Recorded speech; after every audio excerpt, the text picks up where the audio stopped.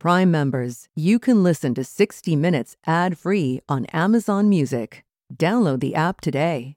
This spring, if you'd rather spend time enjoying your lawn instead of trying to keep it alive, there's good news. TruGreen is the easiest and most affordable way to get a beautiful lawn. All you have to do is water and mow, and they'll do the rest. Weed control, fertilization, aeration, and even some things you might not even think of. They'll do all of it, while you can do literally anything else. With TruGreen, you can have your lawn looking as good as a putting green. That's not hyperbole. TruGreen is the official lawn care treatment provider of the PGA Tour. TruGreen offers a satisfaction guarantee, and they have a verified best price promise, which guarantees you the lowest price with no compromise on quality. You do you. Let TruGreen do your lawn care. Visit TruGreen.com to get the best lawn at the best price with the best people guaranteed.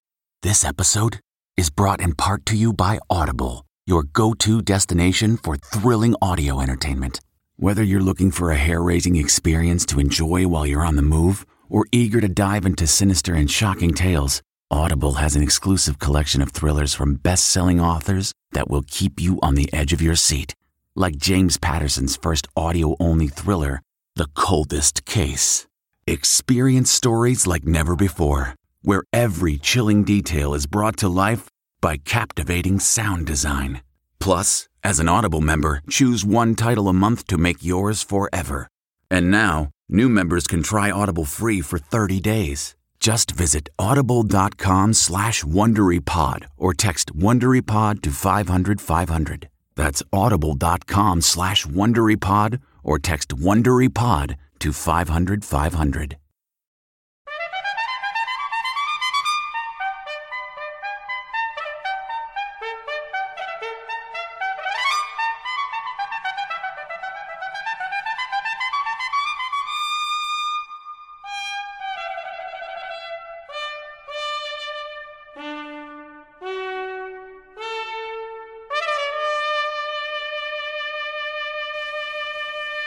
Good morning. I'm Jane Pauley, and this is Sunday Morning. A special Sunday morning that's all about having summer fun. As you can see, we've abandoned our New York studio for the Planting Fields Arboretum State Historic Park in Oyster Bay, Long Island. And this is Coe Hall, a mansion that even that fictional neighbor, the Great Gatsby, might envy.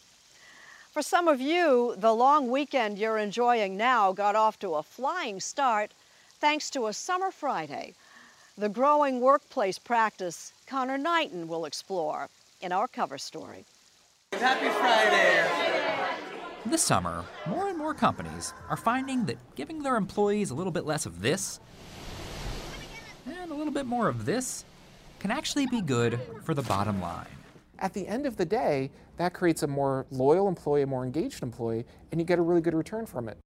If it was a Wednesday afternoon at this time, where would you be? At work. Summer Fridays, ahead this Sunday morning. Concerts, both indoors and out, are a big part of summer fun for music lovers. And the Isley Brothers have been providing soundtracks for our summers for more than 60 years. With Maurice Dubois, we'll give them a listen. It's your thing, do what you wanna do.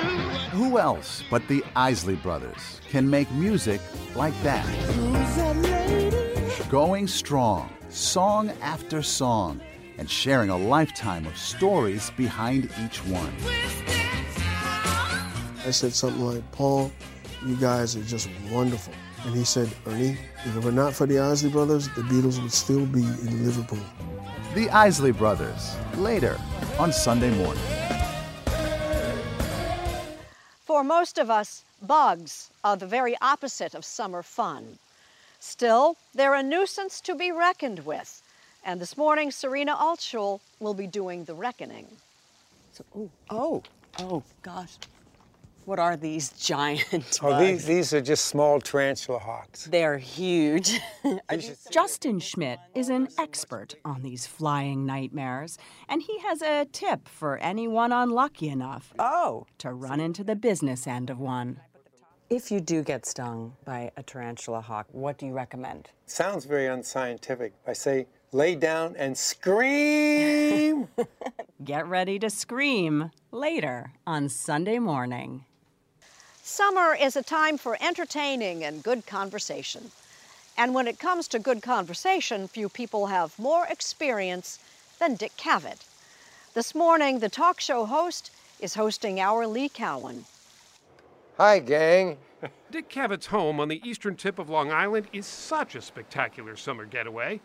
Even Katharine Hepburn threatened to sail over from her own beach home. Katharine Hepburn said, I'm going to come over there where you are. I think I'll phone. And I said, well, it's kind of a rough sail. I'm a rough girl. Did she ever come? She never did do that, no. Watching the summer float by with Dick Cavett ahead on Sunday morning. With Mo Rocca, we'll sample some summertime food and drink. Lucy Kraft tries to beat the heat with some traditional Japanese fans. Martha Teichner looks at The Glass Castle, the summer film based on the best-selling memoir. Jim Gaffigan takes us boating, and more.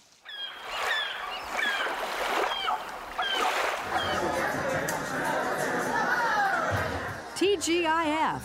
Happy Friday. Next. Welcome to Play It, a new podcast network featuring radio and TV personalities talking business, sports, tech, entertainment, and more. Play it at play.it.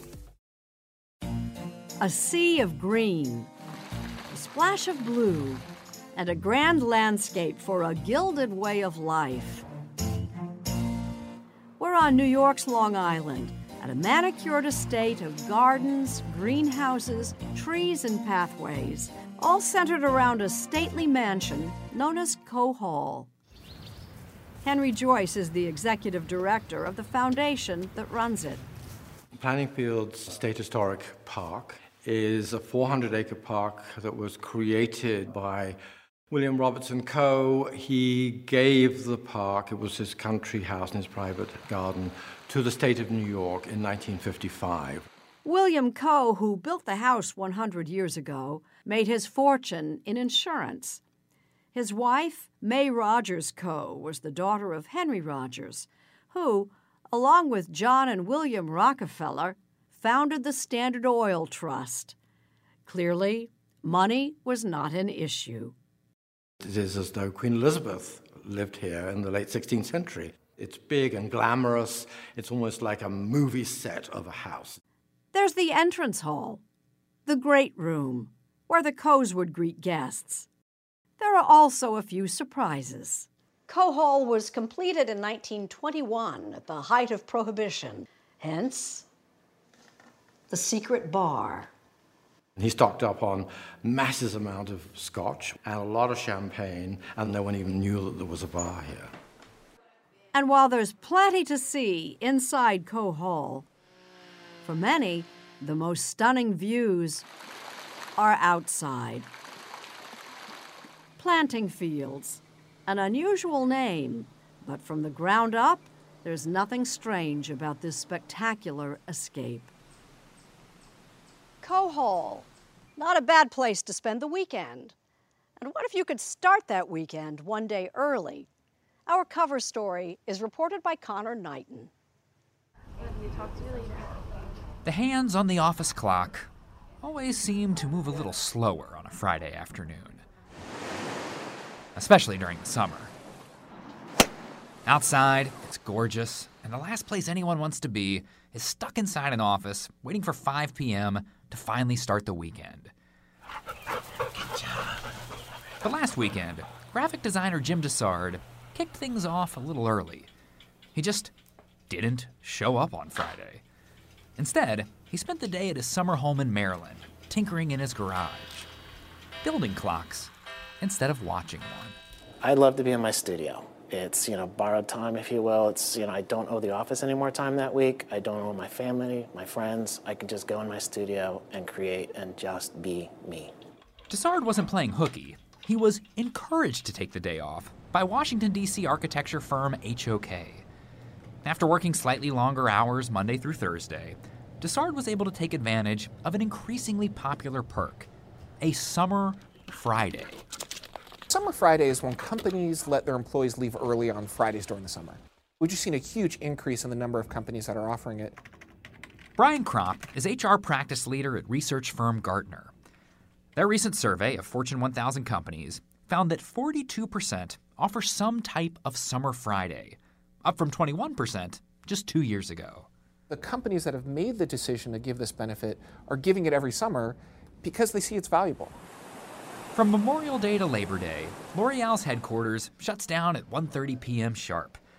The beauty company has been allowing its New York City employees to beat the weekend rush out of the city for the past 2 decades. It's a tradition that's thought to have started with Manhattan advertising and publishing firms back in the 1960s. But now, employers all across the country, everyone from Nike in Oregon to Mercury Marine in Wisconsin, have started offering a version of the perk. And it is not just out of the goodness of their hearts. What they found is by giving their employees a little bit of time back and giving them that gift of time, they like their employer much more. They actually become much more loyal, they work harder, they're more committed to their organization, and it really shows that their employer cares about them and wants them to have a great work-life balance. The worker bees in Erica Thumb's colony need tending to, and it's a chore this landscape architect is only able to accomplish on her occasional Fridays off. I'm going to take that day to weed the garden and check on the hives, see how the queens are doing, and pull some of the honey frames and do some extracting. Her hobby is honey. When she's back at the office in D.C., she sits a few desks away from colleague Oliver Vranish, who uses his bonus hours to hang out with his little sister. What's this one? A banana. Bananas. One Friday at a time, he's been writing a children's book for her. And right about now, I'm sure many of you have started writing a "Why don't we get summer Fridays off" email to your bosses, and that's kind of the point.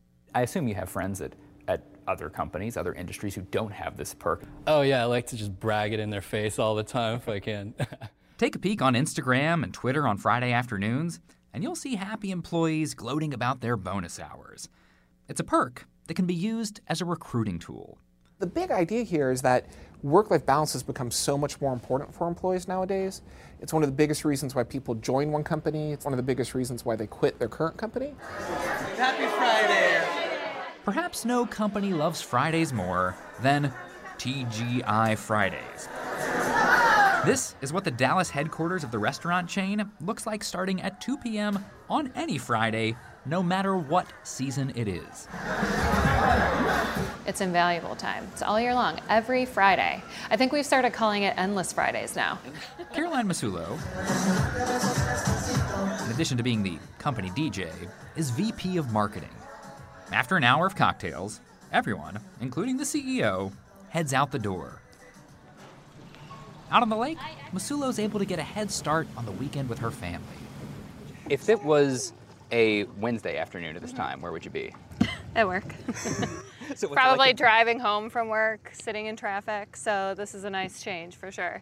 Since Friday afternoons are typically the most unproductive part of the week, giving this time off doesn't necessarily cost companies that much. But the return can be priceless.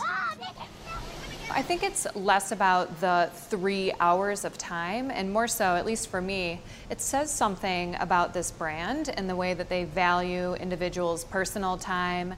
So you want all of them? It's worth noting, this is a perk mostly reserved for white-collar workers.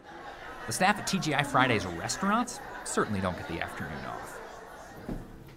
No matter how popular this perk becomes, there are some jobs where you simply can't take off on a Friday afternoon. Recording track, take 3.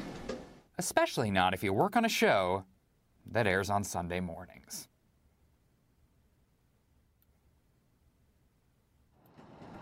Ahead, amusement parks. Just the ticket. Imagine spending many happy hours having fun here at the Children's Playhouse. Many of today's young people, older folks too, are attracted to a more extreme form of amusement, Faith Salie among them.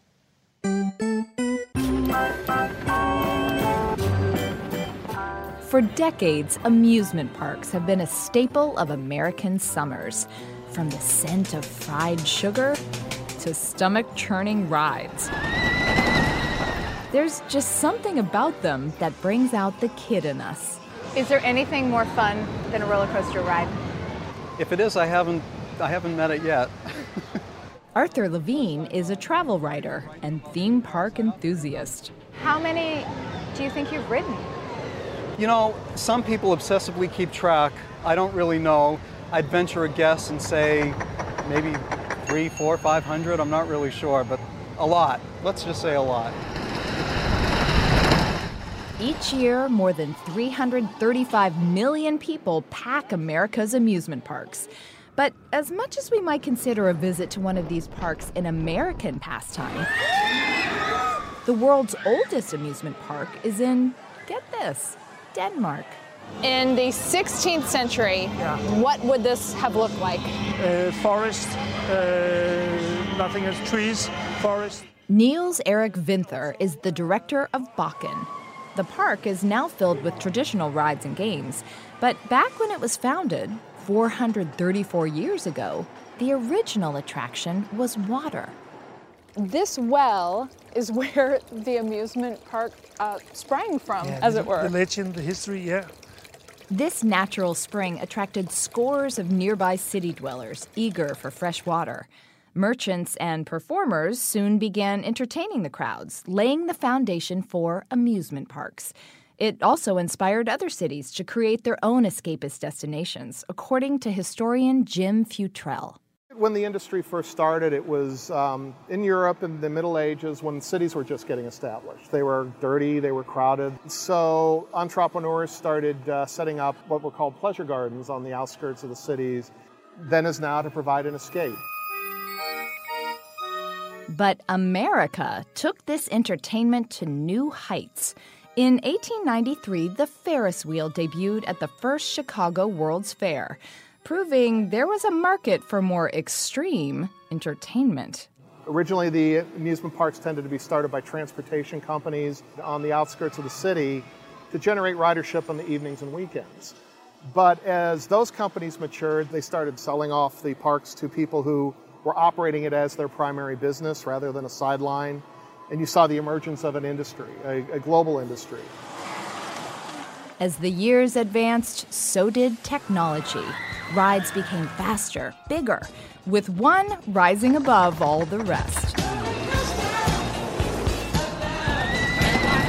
From the very earliest amusement parks, roller coasters quickly emerged as being the signature attraction. You fast forward 100 plus years later, and it still is by far the most popular ride at the amusement park. Why? Well, because they're just so thrilling. They provide a socially acceptable way to scream and to just have a lot of fun. So whether or not you think coasters are a scream, you have to admit amusement parks themselves have had quite the ride. A summer without a visit to an amusement park is what? Is not a summer at all.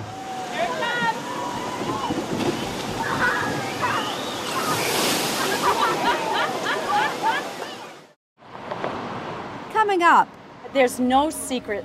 Give people the freshest food and pile it high. lobster on a roll. You can enjoy it.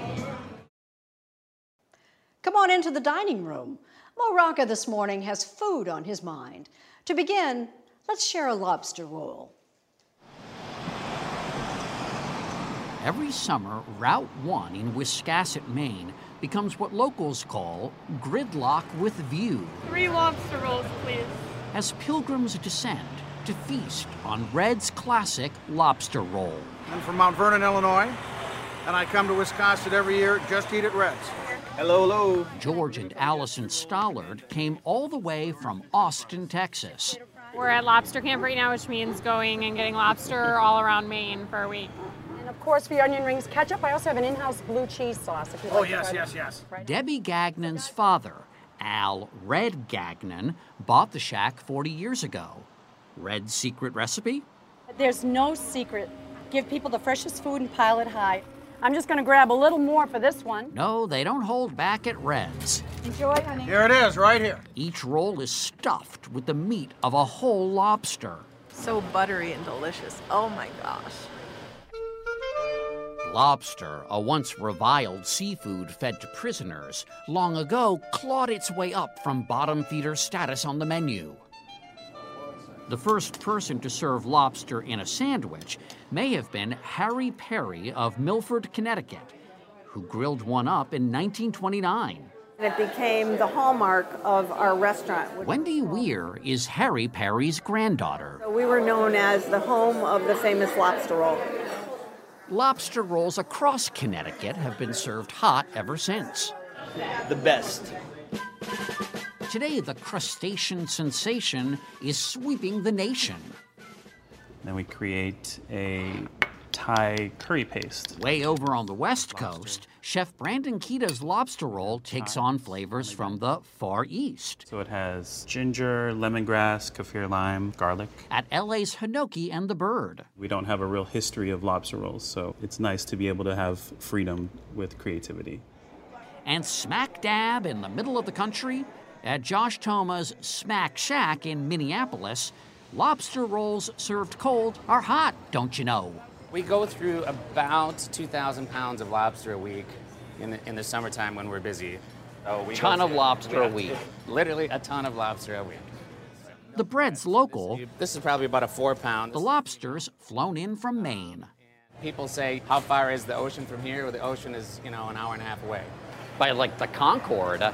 Well, by, By the space shuttle. Like 2 hours. Okay, all right. But a really ambitious lobster could make it here. If it went through the Atlantic, through the St. Lawrence Seaway. Over millions of years get here. When Toma first sold his roll out of a food truck 7 years ago, Minnesotans were confused. I think oftentimes people would come up to the truck and think they were getting sushi. But soon enough, they took to it. So no pressure, but let's watch you take your first bite ever. Like a lobster to melted butter. Oh, that's a small bite. She took a small bite. Okay, wait. Deliver your verdict when you're ready. Enjoy it. Savor. What do you think? Very good. And another lobster roll lover is born. Thank you for not saying it tastes like chicken. Oh, that one ruined it. Okay, take another bite. Will you welcome, please, Mr. Marlon Brando. Still to come, Greetings, Mr. Hitchcock. How do you do? Talking the Talk with Dick Cavett. So you're Jack Lemmon. Yes. Plus, a summer song from the Isley Brothers. Welcome to Play It, a new podcast network featuring radio and TV personalities talking business, sports, tech, entertainment, and more. Play it at play.it.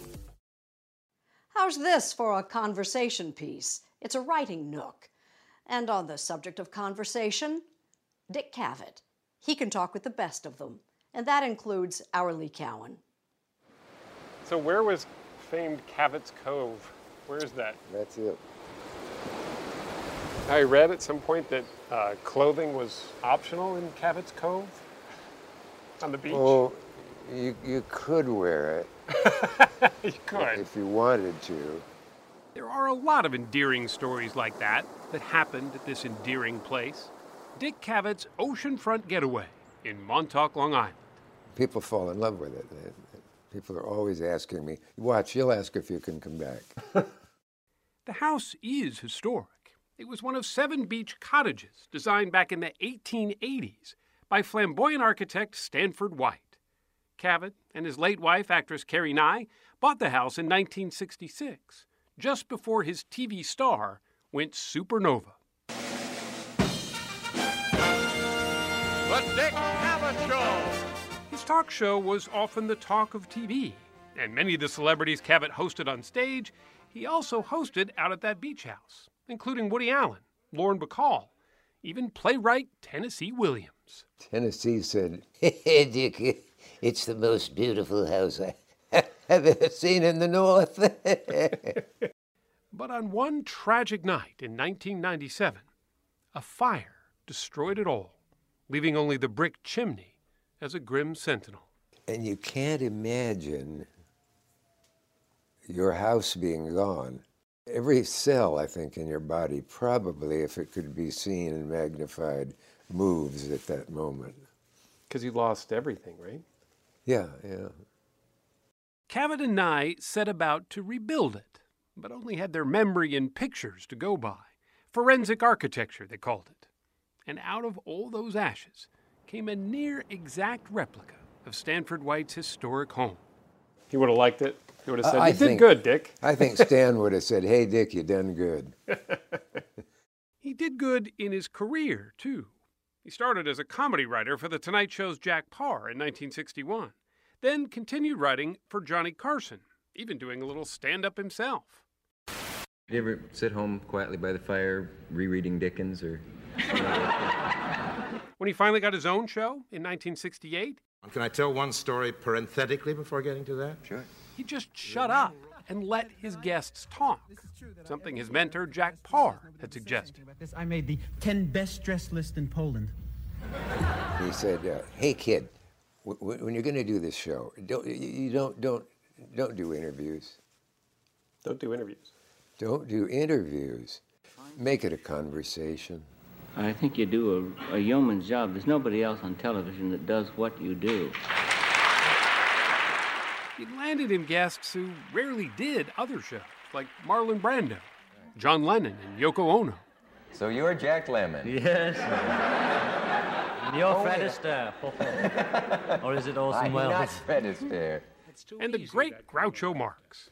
Anybody can say something dirty and get a laugh. But say something clean and get a laugh. That requires a comedian. That's right, it does. I wasn't looking at you at the minute. No, I didn't. Stuff did happen. Intelligent stuff did get talked about. Politics got talked about. Social issues got talked about, which on most talk shows, that didn't happen. I just didn't make a point of that. I just thought the world is full of more things than show business. You choose to do the kind of show you choose to do. The conversation didn't even have to include Cavett. He got Muhammad Ali and Joe Frazier to square off, not only verbally, but almost physically.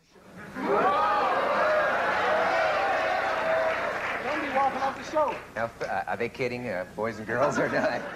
I didn't think they'd hit me, but I didn't know. Greetings, Mr. Hitchcock. How do you do? Very nice to see you. I have to say, though, sitting across from someone who made conversation on TV the best it could be is a little intimidating for me to sit across from you. Intimidating for you? Because you're so good at this. Is that why you've stuttered and stammered the whole way through? That's exactly why I stammered. See, I'm doing it now.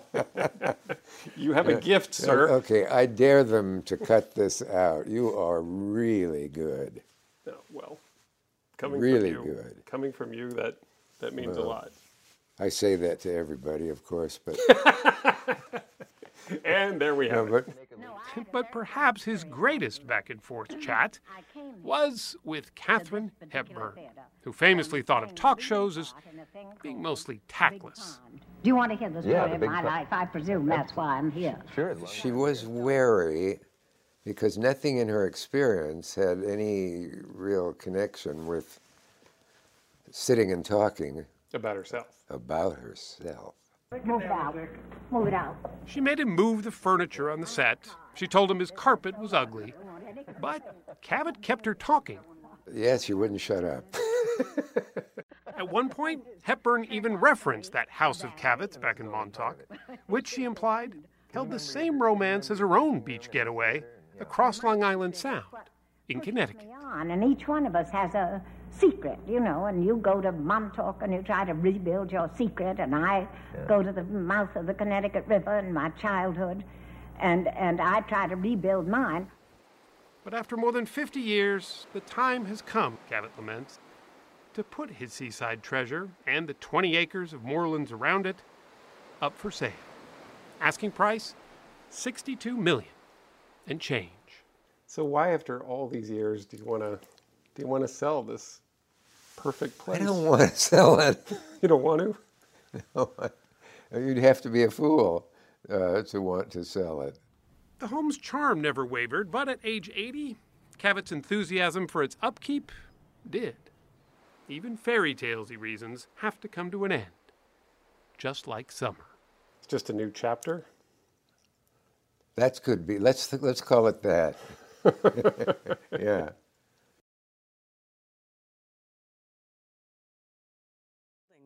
Ahead, So this is a little boy. bugs, just scratching the surface. I mean, isn't that a face that everybody would love? We've moved on to the garden, the perfect place to stop and smell the flowers. When you're not fending off the bugs, that is. Serena Altschul gives us the buzz. How often do you come out just to check on these guys and have a look? Oh, about once a month. Have you been stung by these guys? You could say biologist Justin Schmidt has been bitten by the bug. Actually, a lot of bugs. They are quite toxic. They're They about are. as toxic as a rattlesnake. I kind of make the analogy that if you took a rattlesnake, broke it into 500 pieces, and added wings, you got honeybees. He's devoted his life. This is a little boy. And, well, his body to studying insect stings and venoms I mean, isn't that a face that everybody would love? at his lab in Tucson, Arizona. How many times have you been stung? Probably somewhere between 1,000 and 2,000 times. He's been stung so many times that he figured all that pain could be helpful. So he came up with what he calls in his recent book, the Schmidt Scale of Pain. Stings from 84 different insects are rated on a scale from 1 to 4 and accompanied by some imaginative descriptions. So people would be surprised to see all the different descriptions because sometimes it's a hot pain, sometimes it's an itchy pain, a burning. Yeah, exactly. They're quite different. Like the tarantula hawk is an electrifying one. Feels like you know how the electric power line break off and land on you. So you described the sweat bee as light, ephemeral, almost fruity. What are you talking about? What I'm talking about, it's just a little tiny thing, very light. It's almost like a teasing pain. It's just, hey, open your arm up, let me out. I don't mean any harm. And the harvester ants found just outside his front door, they're an excruciating 3 out of 4 on his scale. Well, this sting, to me, is one of the more painful of all of them. It feels like somebody's reaching under your skin and ripping out tendons and muscles. But Schmidt isn't just studying what the stings feel like. He's also trying to understand why insects sting in the first place. Insects are tiny, tiny little things, and things that want to eat them are big. So you got this basic problem. How do you defend a little guy, a really little guy, against a really big guy? And the sting turns out to be the solution. So while it may not feel like it to us, most insect stings are purely defensive. And if they stung us, we say, oh, this is the trouble, then they leave this stinger is left in your skin. Right. And what it does is it has a little flag on it. Right. And this flag is like a sponge. It's got chemicals in it. It's this kind of but odor. It's communicating back to them. Oh yeah, that's some what it tells them. It's an alarm pheromone that says, hey gals, get alert. There's bad news. I've found the trouble. It's right here. Insects can be a nuisance, to be sure. But there is a silver lining to all that pain. It turns out stings can be useful in finding better ways of dealing with pain itself. And one of the projects I'm working on right now is trying to alleviate chronic pain in human beings. We have cancer or many other diseases that have chronic pain. And the solutions we have are very blunt. So, Schmidt is using the powerful but harmless venom of the fearsome-looking tarantula hawk to better understand how pain works in the body and ideally help us find ways to treat it more effectively. We can now take tissue culture, which has the nerves that cause pain, and then we say, okay, we can put something that makes the tissue culture indicate pain. Now we can do the chemistry and pharmacology of what can I put on that tissue that stops it. As far as treating the pain of getting stung by an insect at a summer picnic, he's got a tip. Salt and a little bit of water just to make it into kind of a cool paste. What does salt do to a sting? We don't know. That's one of the fascinating things. It's kind of one of these home remedies. The venom actually gets injected fairly slowly into you. But buzz off, all you daredevils. Justin Schmidt has a warning. I don't want you to be like me. I don't want you to go out and get stung. I'm getting stung for, scientific reasons, not just entertainment. But I do get the sneaking suspicion that you love these stinging bugs. Oh, absolutely. How can you not adore these? I mean, you look at their life histories, so you can see the beauty of what they do, why they do it, how they do it. It's just so fascinating. I just realized I've drunk half this bottle. Yes. It's risky. And you're at work. The It wine, Rosé, next.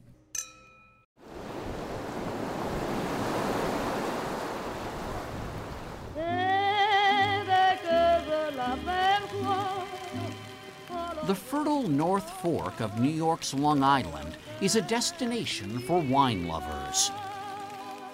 Everybody has their own story about how they want their vineyard to go and what they want to do, and ours is, our story's pink.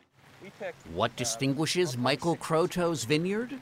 It's the nation's only vineyard dedicated exclusively to rosé. Tastes like a day at the beach. Right. Wines taste. It's become so popular that Croteau sometimes runs dry of his exquisitely dry rosé weeks before summer's end. They would call that probably salmon or melon, whereas this is almost like a pale peach kind of color. But back in the 70s and 80s, rosé was considered little more than sweet swill, not taken seriously at all. Bring it on home. Rosé seemed sort of like JV red wine, red wine that wasn't trying. Catherine Cole has written a book about the wine with a surprisingly rich history. People think of rosé as a lesser wine or a cheap wine, when in fact, for centuries, the czars of Russia, the popes, the kings of France, they all preferred rosé to red, and red was for the peasants. Today, it seems rosé is for everyone. In 2015, sales grew by 60%. So no, it's not just your mother drinking it. Actually, 47% of all rosé consumers are males. So I think there's something really beautiful about a guy just being really confident and saying, hey, I drink pink wine. I'm proud to be a pink wine drinker. And those gorgeous hues have helped make rosé a huge success on social media like Instagram. We're like the Magellans of rosé. You know what I mean? Constantly forging into new worlds of rosé. Or Elon Musk. We're the Elon Musks of rosé. Yes. Brothers David and Tanner Cohen and comedian Josh Ostrowski are the trio behind White Girl Rosé. Rosé is kind of like the cousin of ill repute of wine, sort of. It's a little more fun. It takes itself a little less seriously. White Girl was inspired by the fictional online character they created, Babe Walker, who tweets about her white girl problems. She's a girl that would love to drink rosé for a living. Their rosé is not exactly high-end, and they're okay with that. People of an older generation are like a wine in a can, but it tastes really good. Oh, there we go. This is what we're talking about. It does taste good. It does. What is the future of rosé?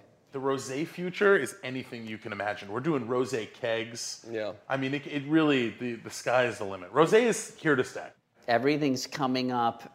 Rosé. Rosés. Wow. Oh, I see what you're doing. Wow. A fan appreciation coming up. Welcome to Play It, a new podcast network featuring radio and TV personalities talking business, sports, tech, entertainment, and more. Play it at play.it. This Long Island mansion dates to an era when there was no air conditioning. You kept cool with open windows, sitting in the shade, or with this, a hand fan. From Japan, Lucy Kraft has sent us this postcard. It's the all-purpose prop in traditional Japanese theater. It heightens the pageantry of shrine festivals and gilds the mystique of a dancing geisha. But even out of the limelight, the hand fan plays a starring role throughout life in Japan. On a sweltering summer afternoon, Japanese cool off much the same way their ancestors did centuries ago. They come down to the waterfront for some cooling breezes, dress up in their cotton yukata kimonos, and pack that essential summer accessory, the hand fan. 33-year-old Takamasa Hori flaunts the large economy size. This isn't just for cooling, he says. It's meant to say, I'm Japanese. Personal fashion statements aside, fans have evolved to become handheld billboards. At this electronics retailer, fans are given away free, advertising air conditioners. While flat round fans, or uchiwa, originated in China, Japanese are credited with inventing folding fans more than 1,000 years ago. Known here as ogi, folding fans come in a staggering variety of sizes and styles. Hand fan shop Ibasen has been plying its wares since the 16th century. Nearby, Kyosendo was founded before the American Civil War.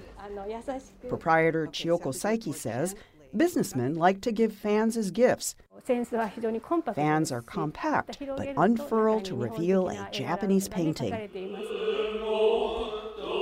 In the highly stylized world of Japan's oldest theater form, called No, scenery and props are minimal, so hand fans do a lot of the heavy lifting when it comes to conveying drama. Masahiro Nakamura, whose acting career began at age 3, said his fans are gaudy, costing thousands of dollars, yet few in his audience will ever appreciate the finery. He says, in No, fans are almost never used as fans. They are meant to represent swords or shields or parasols. Hiroshi Matsui is one of the last fan makers left in Tokyo, handcrafting Japanese washi paper and bamboo into delicate art. You're 70 years old, you're still putting in 16-hour days. Isn't there an easier way to make these fans? There are 30 steps to making a fan, he says. If you cut corners, it always shows up in the final product. For the Japanese, hand fans embody the promise of life itself, the many possibilities for good fortune, unfolding literally right before your eyes.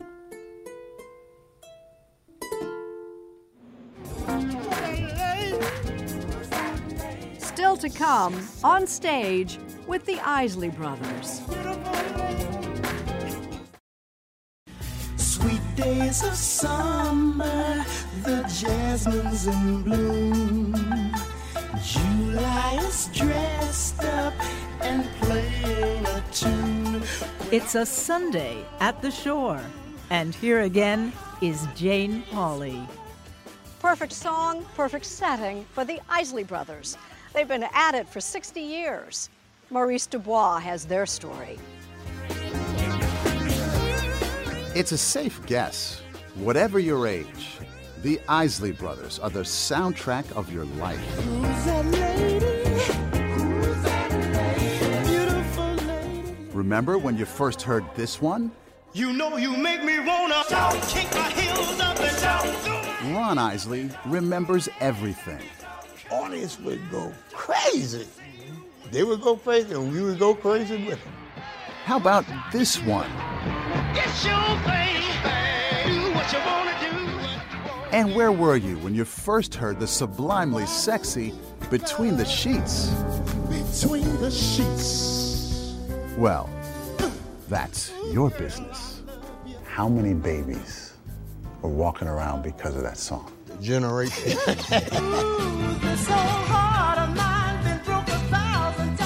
Generations have kept the Isley Brothers on top of the charts for 6 decades and counting. It's something that we worked on for all those years, you know, to want to be number one, to want to be on top. So that's been very important to us. That voice, it's still perfect. It's beautiful. Some God, man, I can tell when I want to hit a note and say, wow, it was easier 5 years ago. 76-year-old Ron Isley started performing at the age of 2. I trust in God. Jesus loves. Churches came first. But their mom warned them that to survive in the business, they needed to do it all, sing everything, from gospel to R&B, to country western, to pop. Isleys have come and gone. And that's Ernie right there on the end. And this guy? That's me. Ron and brother Ernie are now the two remaining group members. Let me give you a chance. Uh-huh. At home with Ron in St. Louis, the stories ricochet around the room. I knew he wouldn't believe that. Take the time they asked an unknown guitar player named Jimi Hendrix to join the band. I'm 11 years old at the time. Never heard anybody play a guitar like that. He played and lived with them for 2 years. How about the story of Twist and Shout, which they released in 1962. 1 year later, it became a huge hit for the Beatles. Ernie Isley says he ran into Paul McCartney a few years ago, and I said something like, Paul, you and Ringo and George and John, you guys are just wonderful. And he said, Ernie, if it were not for the Isley Brothers, the Beatles would still be in Liverpool. And one more story. In 2006, Ron Isley was sentenced to 3 years in federal prison for tax evasion, not long after he'd married one of his backup singers, Candy Johnson. Still, there's a happy ending. You go on lockdown. How hard was that? They were our biggest fans. Listening to their stories and doing entertainment for them. Me and my son went down every weekend and saw him Friday, Saturday, and Sunday. It was a time for us to grow, to stretch, to learn, and it made our love for each other much deeper. And something to share. There's no other singer more important than Ronnie. Which brings us to Carlos Santana, the legendary guitar player who brought a fusion of Latin, African, and pop music to audiences, and his wife, drummer Cindy Blackman Santana. I grew up listening to Ronald Isley as well, and I also love him.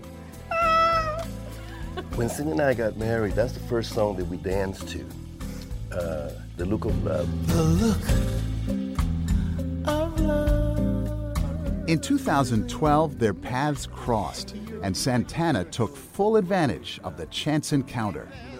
So I immediately said, hi, how you doing? Can we do an album together? The result is just out. It's a family affair. Carlos Santana, the Isleys, plus their wives on vocals. Tracy Isley. I can go and see a show with Carlos, I can see Isley Brothers, but when the two of them came together, it's like, wow, you don't see that every day.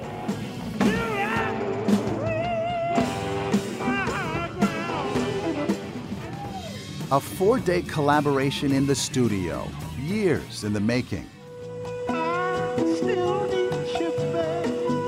And to hear Carlos Santana tell it, their timing was just perfect. He is the king of singers. Because no one sculptures notes like Ronnie. Certain singers, they have this other gift of making a note become the Pacific Ocean or a galaxy. One note. One note and unites people. For Ron Isley, the result is a little bit of heaven. I said, man, you should become a preacher. And he said, one day I'm gonna have a church, you know. And I said, I will come to that church. Thank you. Did I mention I'm not outdoorsy? Man overboard. We set sail with Jim Gaffigan. Ahead. Summer means boating for countless people here on Long Island and around the country. Our Jim Gaffigan has some thoughts on that. Summer is here, and so are the boats. I'm not a boat person. I'm not anti-boat. I'm not afraid of the water. I don't get seasick.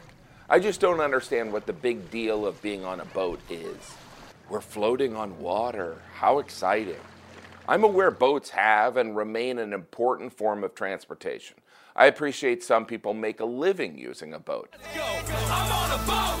I'm on a boat. Everybody look at me because I'm sailing on a boat. I even understand that some musicians and celebrities enjoy cavorting on boats to impress fans. It's the other boat owners that I don't understand. The seemingly normal people who own boats. Those weirdos.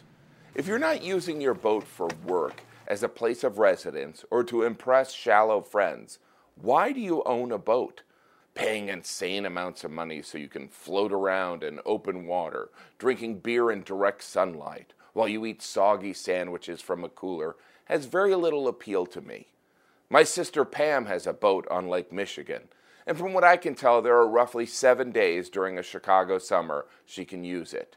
It seems like Macy's Thanksgiving floats are used more often annually. Some people enjoy taking their boat out, whatever that means, then eating in a marina. If you're unaware what a marina is, it's a boat parking lot filled with other weirdos who shovel hundreds of dollars into docking fees and boat maintenance while the polar ice caps melt. Anyway, did I mention I'm not outdoorsy?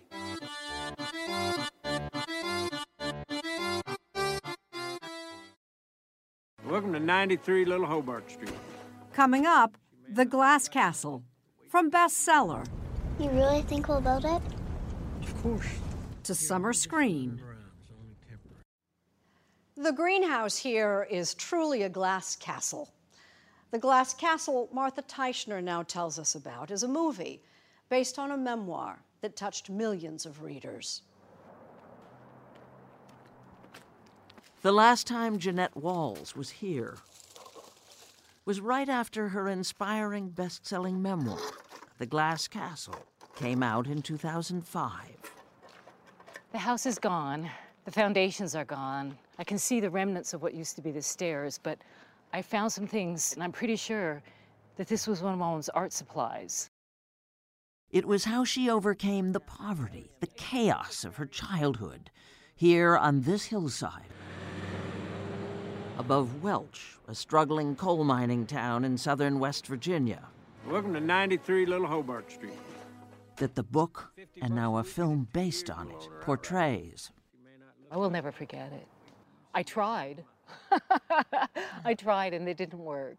So you remember, not out of anger, but out of gratitude, that you can start out a place like that and make your way out. In spite of her parents, and because of them. My father, Rex, was one of the most charismatic human beings I've ever known, and also one of the most brilliant. He was also a desperate alcoholic. My mother, Rosemary, is also brilliant, creative, and I don't think has a maternal bone in her body. Would you rather me make you some food that'll be gone in an hour, or finish this painting that'll last forever? Played in the movie by Naomi Watts, Rosemary Walls preferred painting to tending her 4 children, or working. All these walls are gone, replaced with 3-inch glass, glass, glass, glass. Rex Walls, played by Woody Harrelson, couldn't keep a job, but dreamed big of building a fabulous solar-powered glass castle. You really think we'll build it? Of course. Jeanette was a true believer until the foundation she helped dig became a garbage pit. We didn't have indoor plumbing. I'd go to school dirty. I didn't have lunches. And you literally went through the garbage to forage food? Yes. And then once I became the editor of the school newspaper, I had a key to the school, and I went to the school cafeteria and just took the food they threw away. Oh, look at this! Oh no! The maroon wave! And there you are! There I am. Yeah. She put together the paper here at the Welch Daily News. The experience was transformative. It was the portal out for me. It was the time and place that I realized I had a future. When Walls was 17, she ran away to New York City and talked herself into the prestigious Barnard College. She graduated with honors. I so desperately needed what Barnard had to offer me. And then went to work here at New York Magazine. It was such a life changer because it wasn't just part of the real world, it was the big times. Her job, ironically, society gossip columnist. I just thought if they knew who I was, the game would be up. I was this white trash kid reporting on the world's most famous, powerful people. She had a fancy address on Park Avenue and was silent about her background. Yeah, these are all my tree. See, this is my tree book. But by then, her parents had shown up in New York City and were living as squatters in a derelict building on this block. And I was going to some fabulous party, and my taxi got stuck in traffic, and I looked out the window, and I saw a homeless woman rooting through the garbage, and I realized it was my mother. And I was so mortified that I ducked down and I hid. That story opens The Glass Castle. It sold 6 million copies. New York Magazine, this is Jeanette Walls. In the movie, which opens in 2 weeks, Academy Award winner Brie Larson is the grown-up Jeanette. I've learned a lot from her. Being open about who you are and your story. The book has sparked people to reflect on their own life, to come to terms with their past. As Jeanette Walls has done. These days, she lives with her husband, John Taylor, also a writer, on their 200-acre farm in Virginia. I'm Martha. How do you do, Martha? I'm Rosemary. Nice to meet you. She built a small house for her mother, who at 83 still paints and makes no apologies for the way she raised her children. They had a very interesting life. They had experiences nobody else had, so why in the world complain? That is what we call the Rex box.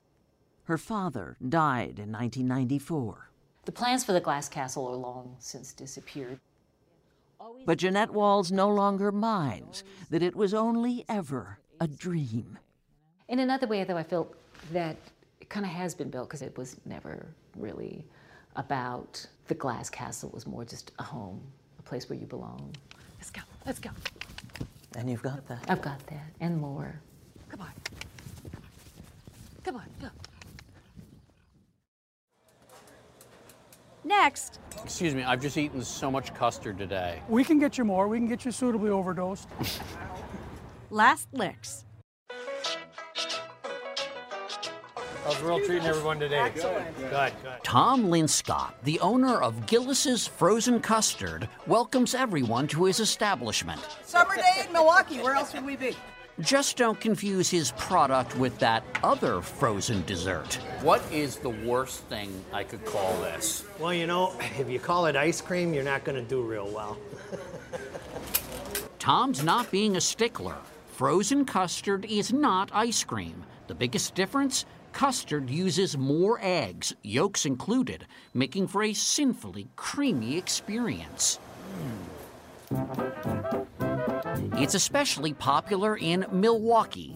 No one is quite sure why, but the city has the highest concentration of frozen custard shops in the world.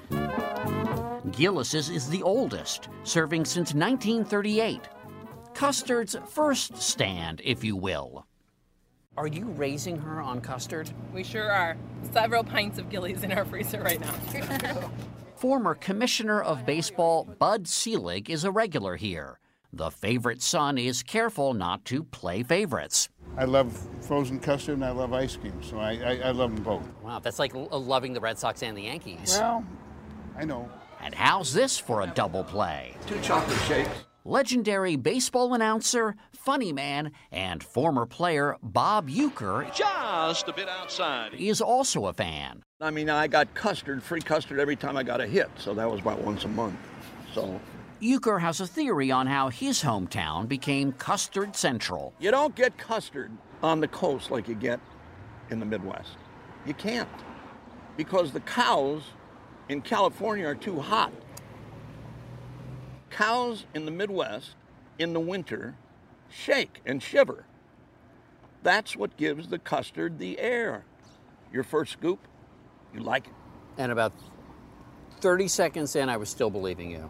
Yeah, well... Actually, frozen custard, as we know it, was invented in Coney Island, New York in 1919. It migrated west with the Chicago World's Fair in 1933 and put down roots. How long have you been eating frozen custard? Well, I'll be 68 in September, and I'm pretty sure I had my first frozen custard at about 2 years old. Across town, Leon's frozen custard is another favorite. So what's the deal with Milwaukee and frozen custard? Well, there's more of it here. Second-generation owner Ron Schneider really likes talking about custard. Milwaukee and Wisconsin in the early to mid-1930s. I was very interested in what Ron had to say, but I was even more interested in my butter pecan cone. Appeals to everyone, so I feel good about serving this good a product. Excuse me, I've just eaten so much custard today. You should have come here first. No, I'm fine. I'll be fine. I'll be okay. We can get you more. We can get you suitably overdosed. We may never be able to explain why Milwaukee makes such great custard, but to taste is to believe. When God wants the good stuff, he asks for custard. God is in Milwaukee.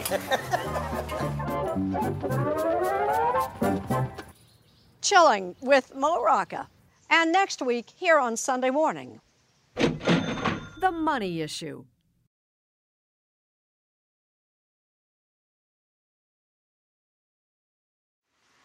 I'm Jane Pauley. I hope you've enjoyed our field trip. Please join us when our trumpet sounds again next Sunday morning.